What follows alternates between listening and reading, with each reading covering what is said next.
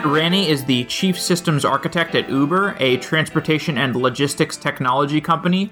Matt, welcome to Software Engineering Daily. Oh, thank you so much for having me.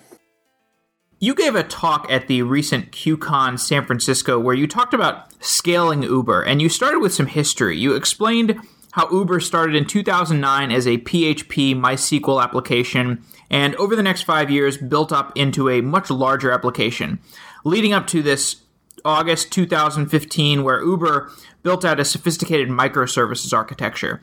And I want our conversation to focus on this microservices architecture, but to give us some context, what were the major pieces of technical debt that accumulated at Uber over the first 5 years?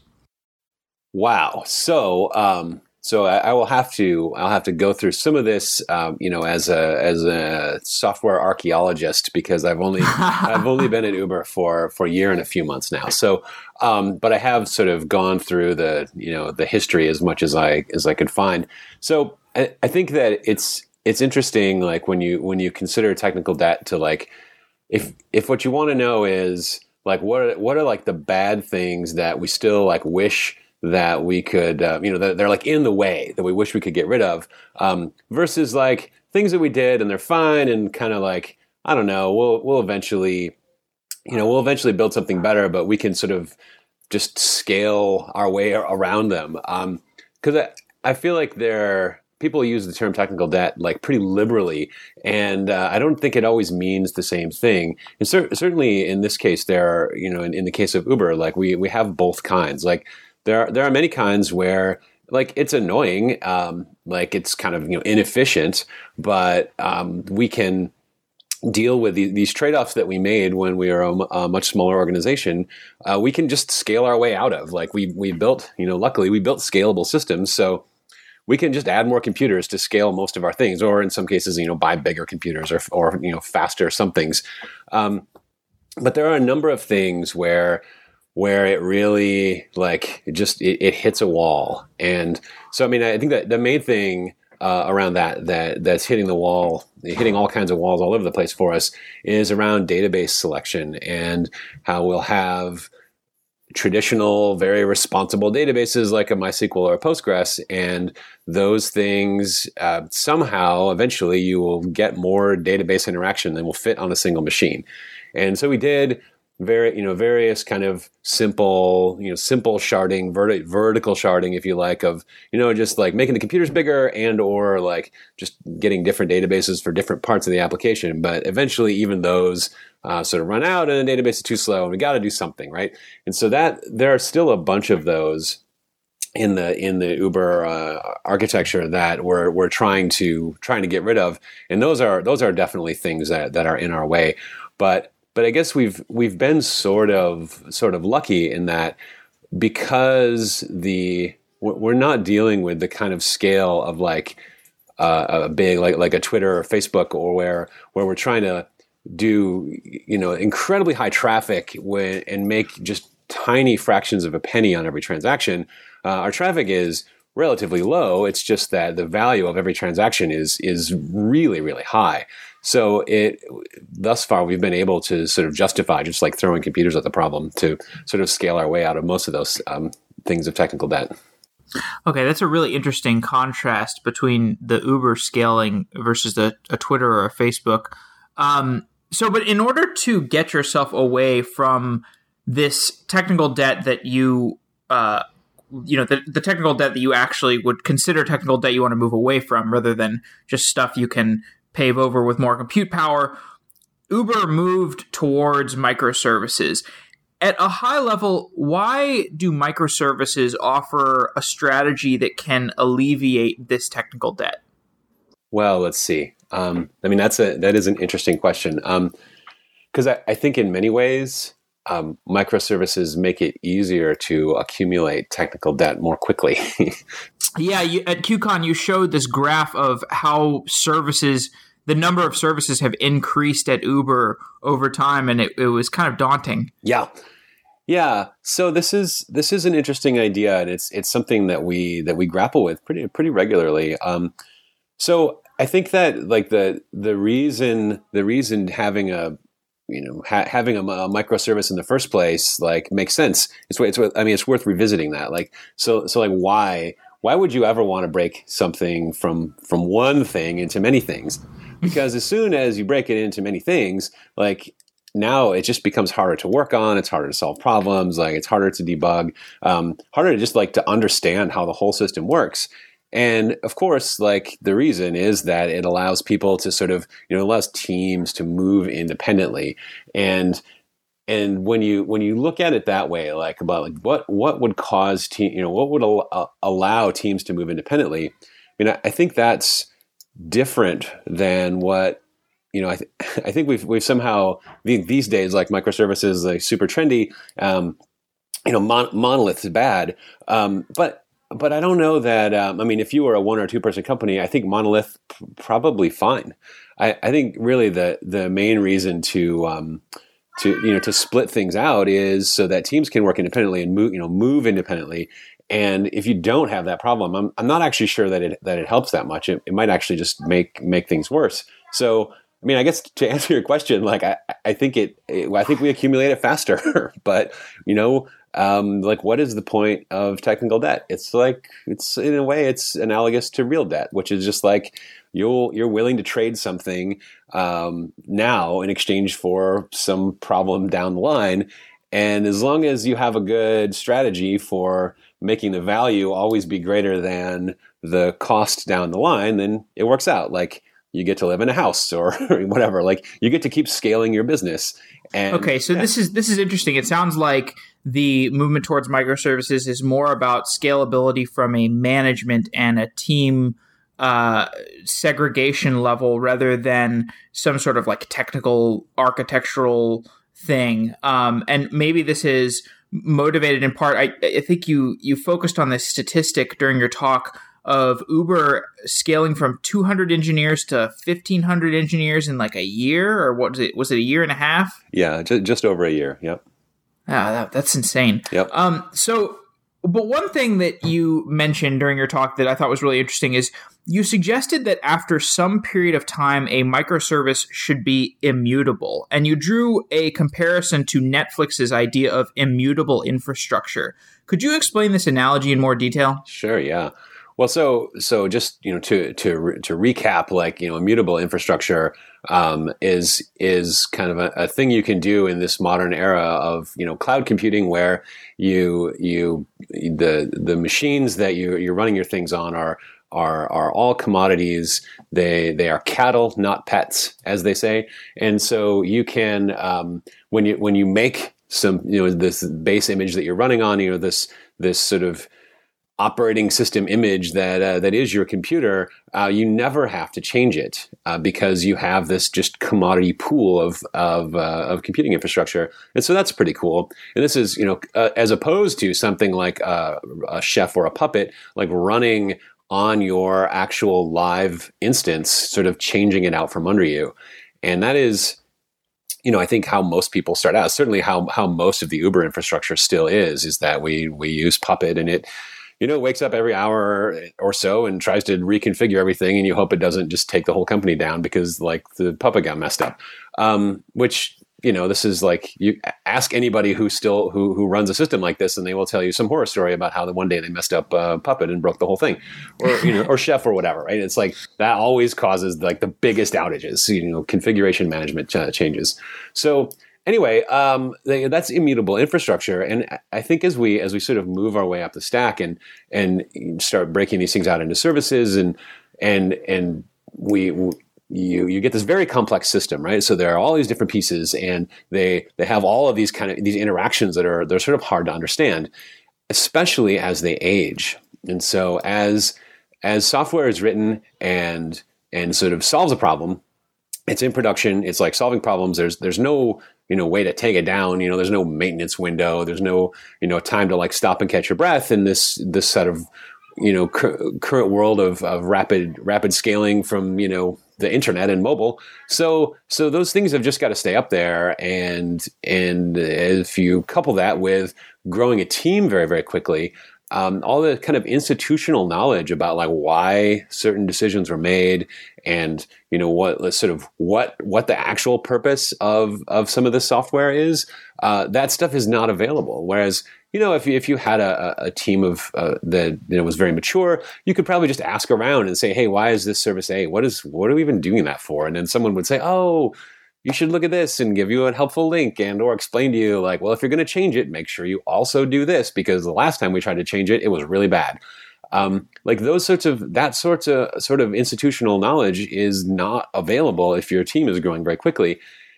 And so I think that, couple those two things together make it very dangerous to ever change something, and make it actually much safer to build a new thing. So like we observe this, funny property. I'm sure we're not the only people, is that our site is the most reliable on the weekend when nobody's messing with it, right? Like that's when it never breaks.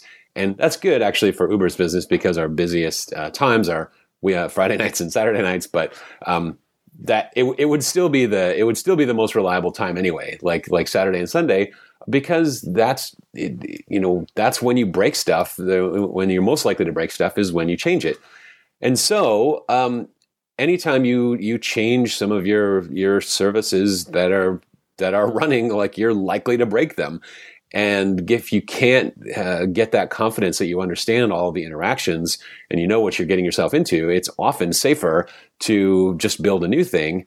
And in fact, I think it's really the aversion to building a new thing is more just because we don't yet have the kind of the tools, the infrastructure, the culture to know how to do garbage collection on those old, the old software. Like, I think this is actually sort of the challenge that we find ourselves with. At least we at Uber do. And I feel like when every time I mention this to a larger organization that like old services should be immutable, they go, oh man, that would be so great. Like I would love it if we could just leave those things and never ever touch them, and like only write new software and just like make it backward compatible or whatever, and eventually like shut all that old stuff off. But we just don't know how to do that. Like we don't know how to sort of to get ourselves, to get rid of the old stuff and allow ourselves to only write new stuff. But I think that's where we need to go. I think that is the way to get the most benefit out of breaking stuff out into services is if we can always break things into services and then just never touch stuff after it's kind of like had a little bit of time to bake, right? Like if you release some software, like you'll find some initial set of bugs, and after a couple of weeks or whatever, you'll get it stable, and maybe the amount of time that it's sort of still safe to make changes to that thing, like it starts to it decays pretty quickly. Like the longer after it was initially deployed, the sort of more dangerous it gets. And eventually, I think there's a threshold where it's probably better to just write something new. So when you have this append only philosophy for microservices, how does that actually get institutionalized? Like, has that actually been institutionalized at Uber? Do people actually adhere to that? Or like, has Uber even been around for long enough to where you can say, we've got this dusty old microservice and we need to basically freeze it in time and append a new version of it? Or do you fork it? Or so how does this work in practice? So it's not institutionalized at all, but it's just kind of emerged. This is just the behavior that I think any sort of rational engineer would make if you come into a company and you're like, implement this feature or fix this bug or solve some problem that we have for you to solve, and you look at this code that is working, it's in production, and it will have unknown consequences if you break it, and it's just safer to build a new thing and then just try to steer the traffic toward the new thing. And I mean, I think that's just it's an emergent behavior based on common. I think these situations are actually common in all organizations, even if they're not growing so quickly. It's just that because of our rapid growth, that these factors are greatly accelerated, and I think that's just why we notice them. But sure, yeah, it just kind of emerges. Yeah, that makes sense. So most of the services at Uber are written in Node.js and Python, which are both single-threaded, and this leads to the necessity of having many more instances of these services than you might have in a JVM-based language. And you talked about this in your QCon discussion. What are the consequences of this higher instance count that you get with Node.js and Python services? Yeah, so there are a few things. The first is, obviously the total number of copies of the software that's running is higher than you might otherwise get. But and this sort of stresses some things out, like maybe your load balancer or your service discovery or that kind of layer of the infrastructure, and that's definitely a thing. But I guess the way that I look at it, I feel like this is actually more of a feature than a bug, because it forces engineers to contemplate a true horizontal scalability in their initial designs. If they know that they can only ever get one CPU core's worth of performance out of their service, they will just have to make it run on multiple CPUs. And the way that happens, those CPUs could be on any machine. Whereas if you take advantage of the multi-threading concurrency, you still have to solve the problem of how do you run on multiple machines. And I'm not saying that this is somehow more efficient than, that multiple processes on different machines is more efficient than multiple threads on the same machine. Obviously not. But in terms of problems we actually have, the efficiency is much less of a concern than programmer productivity. Like it's a much better use of our resources to buy a few extra computers than it is to struggle with multiple different ways of scaling a system and understanding the performance implications of all that. So yeah, I mean, I think that it ends up in the end being more good than bad. Although every now and then it certainly is annoying, and that's why we sometimes don't write stuff in Node and Python, and we write it in Go or Java instead. You talked about the difficulties of scaling Node, and in particular, the difficulties of scaling an application where maintaining state is really important. For example, in Uber, if the rider has a state of being associated with a specific driver, you don't want to suddenly lose that state while the rider is still in the car. And this kind of harkens back to what you were saying earlier, where the importance of a particular transaction from Uber's standpoint is maybe like more important or higher value than the type of transaction that might occur on Twitter or something, where you can maybe lose stuff with less pain. So in order to keep the state in the service instances themselves, you wrote something called ring pop. What is ring pop? Sure. So ring pop is a way of sharding application state among a group of equivalent coordinating processes. So it's part of the story of how we address this issue with Node.js only using one CPU core at a time. Is we wanted to make a way of sort of automatically distributing a key space or some amount of work that you can map onto this key space across a bunch of processes, no matter what machine that they're on. It could be 24 instances on the same machine, or spread across some number of other machines. And it's a library that you put in your process, and the instances of the library kind of all talk to each other, and they establish. There's a gossip protocol that they talk to each other, and they use this gossip protocol to build a membership list, from which they can build a consistent hash ring. And the consistent hash structure is the way of mapping a key space, some portion of the key space to one of the workers, such that if one of these n workers were to be added or removed, it only reshuffles 1 over n of the key space, as opposed to sort of naive hashing, where if you had 10 workers and then you got an 11th one, like you would have to rehash every single bit of the key space. Like if you just did mod, like server key mod server count, then that's naive hashing is super inefficient in terms of reshuffling. So we do all this kind of like extra cleverness with the gossip and the consistent hash to minimize churn as nodes in the cluster come and go. Yeah, and I would encourage any listeners who are unfamiliar with the consistent hash ring data structure to check it out. I'll put a link to it in the show notes. It's a pretty interesting data structure.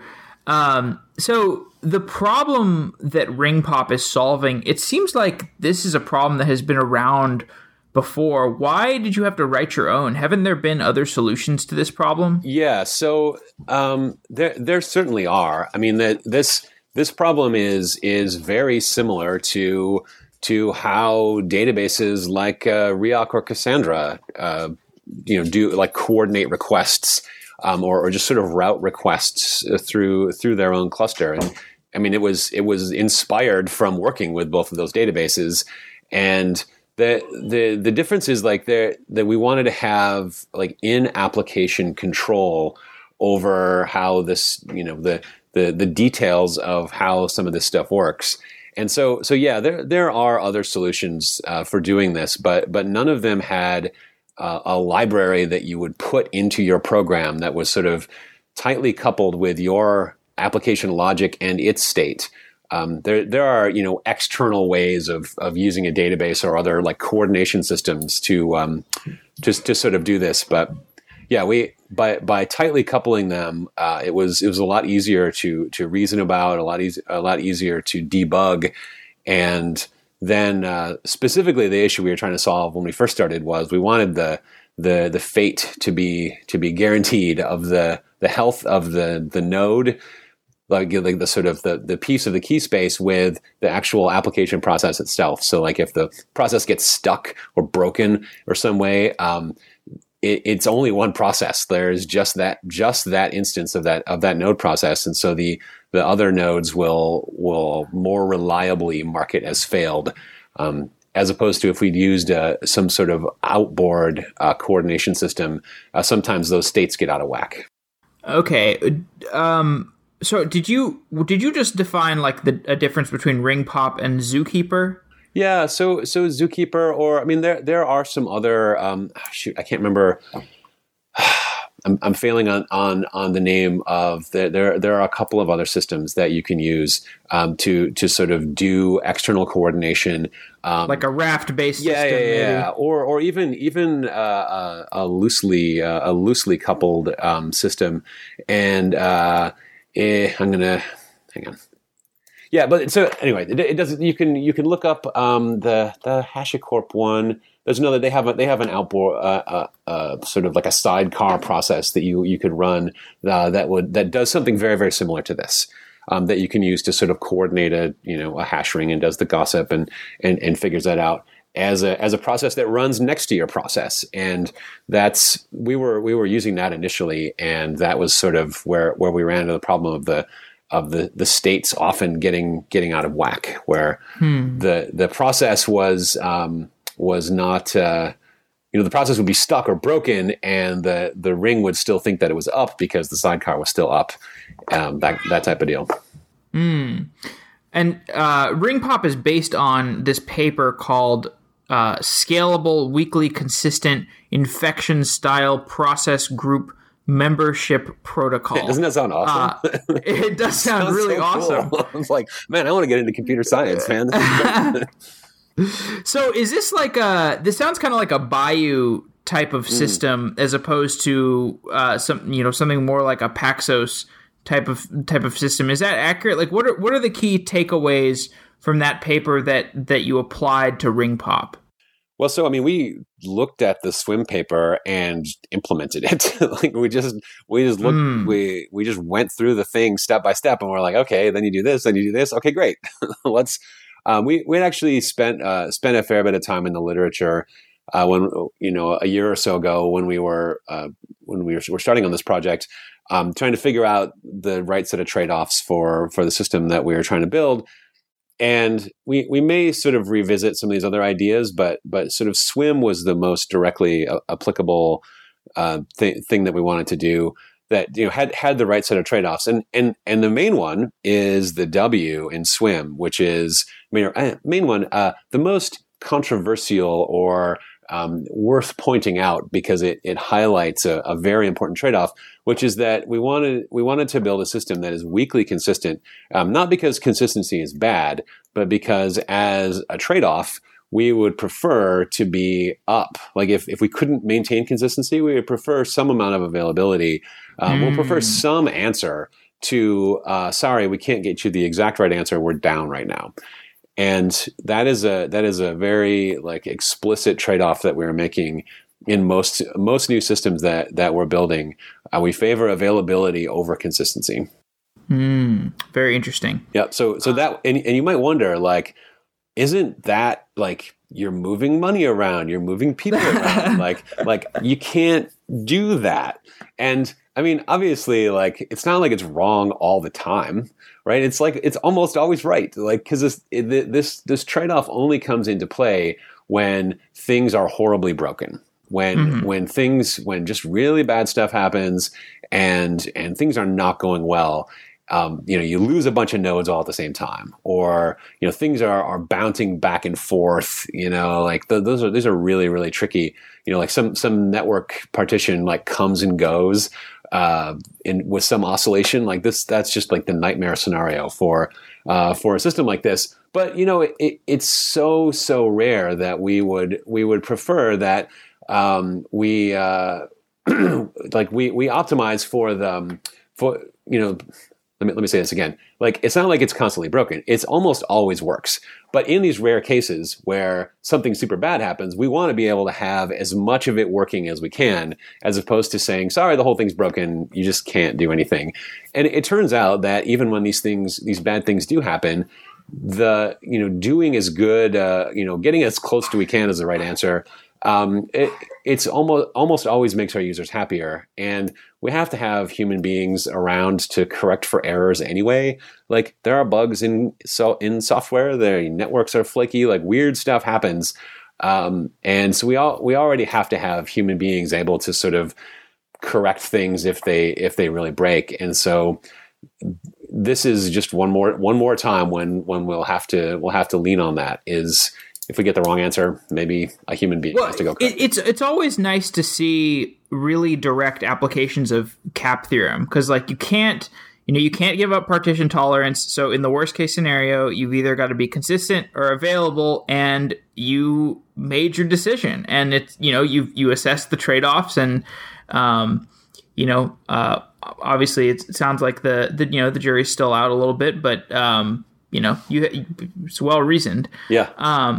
But so while you were working on Ring Pop, you encountered a problem that led you to designing a protocol called T-channel.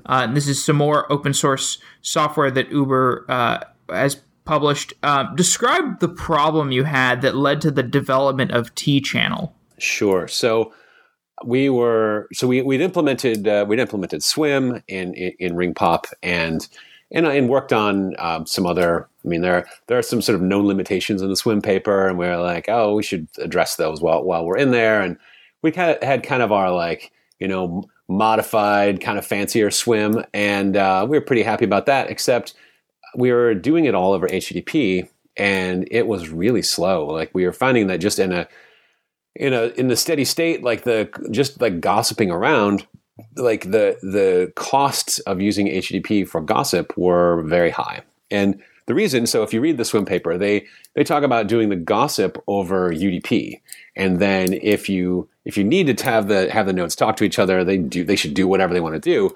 But we knew that we wanted a system that was a fully connected mesh, which by the way does limit the maximum, the S in scalability. Like we'll probably run into the limitations of a fully connected mesh before we run into the limitations of the protocol itself. But anyway, that's a trade-off that we're okay with making. And the reason we want the fully connected mesh is because we want to minimize the forwarding latency. When a node wants to send a request to another node, we want there to be an already established connection ready to go. So we're doing this over HTTP, and it was really, really slow. So because of my experience in the Node world, we're early adopters of Node at my last company, Voxer, and while there, we were big users of Redis, and so I wrote the the sort of what most people use, the Redis client that most people use now in Node.js. And I knew from working on that project that you could make a protocol parser in Node that was much, much, much faster than the one for HTTP. And a lot of this has to do with the fact that the Redis protocol is just a lot simpler. There are a lot of, very few sort of optional or variable things in the responses, and it's just easy to like read the spec and just like write a parser for it, as opposed to HTTP, which has all kinds of these complicated subtleties that make it very, very hard to write a fast parser for. So I knew that we could make a fast protocol parser in Node, and so it's just not for HTTP. So I just sat down and thought about what we would like to have for an RPC protocol to make ring pop go, and that's where T-channel came from. And the initial versions of T-channel were about 20 times faster than the Node's HTTP. So Wow. This was massive. So we have a massive speed up, and then once we did that, the overhead from Gossip was negligible. Like it never showed up on any of the profiles, and so we win. And so that was sort of initially intended just to be like the ring pop protocol. Like that's why we wrote it to begin with. But then later we started we're like, man, if this is so good, like it makes your Node program like so much faster. Like we're using HTTP everywhere else. So then the next natural thing was to just start using T-channel just for Node programs talking to each other. Yeah, with that regard, you've described Uber as wanting to get out of the HTTP and JSON business altogether. Yep. So another issue you talk about with scaling Uber is service discovery. What are the service discovery problems you have had while scaling? Sure. So some of this is the kind of the legacy that we just sort of inherited. Like the initial Uber system made very reasonable trade-offs for a company of that size, and then just at some point, like we just had to, we just hit the limits of that, and we had to do something else. And then the others are related to the language choices. So in the Node and Python world, the options for existing service discovery systems are limited. Most people who solve this problem at scale are doing so with JVM-based languages, and so there are many examples of systems that we would like to use, or there are a few systems that we would like to use that work really well if you're on the JVM, but sort of don't if you're in Node and Python. And so we also looked around at some of the way that these things worked and found that a lot of them make the CP trade-off. And as I said before, we're trying to build, all the new stuff that we build. We're trying to build AP systems, and especially for service discovery, like of all the places in your infrastructure where availability should be favored over consistency, service discovery seems like an obvious, like not even a controversial one, because like who cares if you have the exact list of all service A's?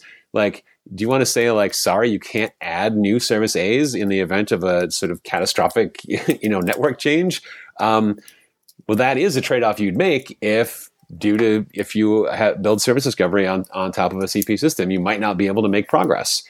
And if you can't make a quorum. And so that seems like a really bad trade-off for service discovery. And so, that coupled with the fact that the challenges with Node and Python led us to go develop our own service discovery system, which is also on the open source site, which is called Hyperbon. And there's kind of like a logical progression there of like, first we were trying to solve this, application sharding, and that was too slow, so we did T-channel. And then meanwhile, like the whole thing is growing like crazy, and we're like, wow, how are we going to like really handle this? Build a system that'll get out in front of this scale, ramp that we're on, and that's what led us to Hyperbon. So it's so interesting. It sounds like I don't know. Is Uber like the first like highly scaled AP top to bottom system that has ever been built? Is that why you have to build all these services? Maybe. I think we have a couple of things happening. Like one is that the business itself is growing like crazy, and two is the engineering team probably growing faster than any engineering team has ever been grown. And so right. Out of that kind of chaos, like it's like it's hard to do like a precise analysis and say, well, this is why we had to do it this way. Like I don't know, these things have just kind of emerged, but it's certainly related. It's if we had time to kind of contemplate and do some design and think about our next move and carefully focus our resources, we would not have come to this place. But it was just sort of like the natural kind of response to having all of this chaos. Like no one on the business side wants to hear slow down. Like if we said, sorry, features are delayed, we just have to do an engineering regroup. They're like, no, wrong answer. Figure it out. Like do something. We're not slowing down the business. On the engineering side, you guys can like do whatever you have to do to just keep this thing working and scaling and outmaneuvering the competition. In light of those factors, I think we did what we had to do, and is it the largest sort of AP system? Like, I don't know, maybe.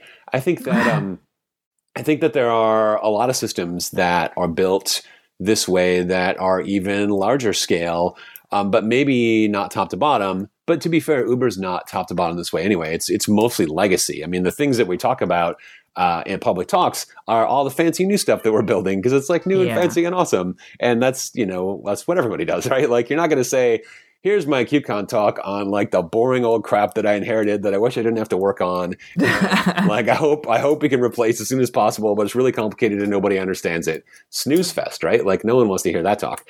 But I mean, if you look at the world of Cassandra, right? Like, I think they've publicly admitted now that Apple has these just ginormous clusters, right?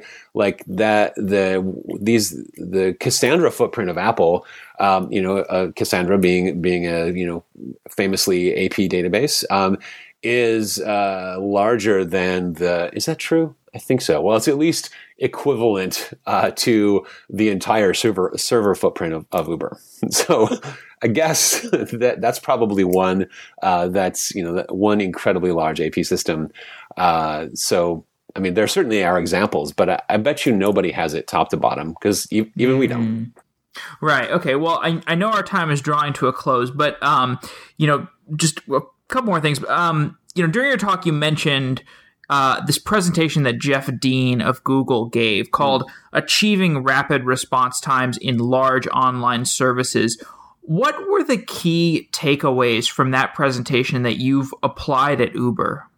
Yeah, so I have to say I saw that talk a couple years ago, and that he gave, and it was very enlightening to me at the time. I had just never considered I was really into distributed databases, and I had never considered applying some of those same techniques to RPC systems. And the main thing is this idea of backup requests, and specifically backup requests with cross-server cancellation. So the idea with backup requests is that if you have an RPC, like a message you want to send from one process to another, from one microservice instance to another microservice instance, you might have these problems with latency sort of out at the P99 and beyond. This is a very, very common problem. Is that in general the thing works great. It's just that 1% of the time it works not so great, and especially in a big microservice architecture with a lot of fan out, you increase your chances of hitting that slow case the more of these instances that you use. And the interesting idea from this talk is that you could actually send the same request to multiple nodes, and whichever one responds first, that's the response that you'll use. But this is kind of inefficient, right? Because now suddenly you would have to do twice as much work. And you would need, if every request was actually 2 requests, this sounds very expensive, and indeed that is very expensive. So the really clever technique is that you would send it to one node and then add a slight delay and then send it to another node. But then you would also tell the nodes that you had done this, and so that each of the sort of the serving nodes would be in on this sort of backup request scheme. And when they go to work on this thing, they would cancel the request from each other. And so in that way, in the common case, the work only gets done once. There's a little bit of extra RPC overhead. So as long as you can make that fast, then your users have a much better experience, because these random latency blips that you might get from GC pauses or process dying or just, general confusion out at the P99 and beyond, those effects are minimized because the request just gets handled by the other, by the backup request kicks in that case. And that is a fascinating and powerful technique that I just don't hear people talking about much in the world of RPCs. But it's exactly how the Dynamo based database systems work, like your Riaks and your Cassandras, is they send these requests to multiple nodes. I mean, in many cases they send it to like more than 2, like to 3 or whatever. And then as soon as you hear back from, let's just say 2 of the 3, then you can respond to the client. And then that has the effect of if one of those nodes is really slow, it doesn't matter. Like, it just got in last. And as long as the first 2 agree, you can respond. It's the same kind of idea, but applied to RPCs. That's great. Just to close off, there is one more thing you mentioned at the end of your talk that was really interesting. You suggested that we should embrace the chaos. Could you give me one quick example of how you have embraced the chaos recently, as small as you want to make it? Sure. Well, and yeah, so I think that's a really interesting idea, because it's a subtle kind of word choice thing, but I think a lot of people look at this sort of big microservice thing or rapid growth or whatever, and they say, "Oh my God, it's so chaotic. We need to tame it. We need to like crush this chaos and get it more organized and orderly." And I think that's a reasonable goal, but it's often really, really hard. And in our cases, I've concluded that it's impossible, that we just live in a world of chaos. And I kind of think that everybody does, that they just kind of don't want to admit it, because it makes you feel bad, right? Like, I'm a computer scientist and I have algorithms and provable correctness or whatever, and now you're telling me that my thing is all like chaos with the random failures, and like, it just feels bad, right? So I think that you can't really tame chaos in these kind of big scale systems. That the best thing that you can do is embrace the fact that things are just going to be breaking and weird all the time, and try to make your system work as well as it can in light of those conditions. And so this is kind of like the philosophy behind the Netflix simian army, Chaos Monkey or whatever. And it, a simple, the simplest way to that, that I can talk about, like how we embrace it, is requiring failure testing, like mandatory failure testing. So before you can put your new service in production, you have to subject it to failure testing, both in, dev staging or whatever, but also even after you release it. Like, once you release this thing, it has to be continually failed in production. And that is, because that matches the real world. And if you can make a system that can survive this random failure testing, then you will more likely survive whatever other chaotic conditions exist. Okay, well, that's great. Matt Ranney, thanks so much for coming on to Software Engineering Daily. I will let you get back to building out the next generation of our infrastructure. It's been a pleasure talking to you. Great. Thanks a lot.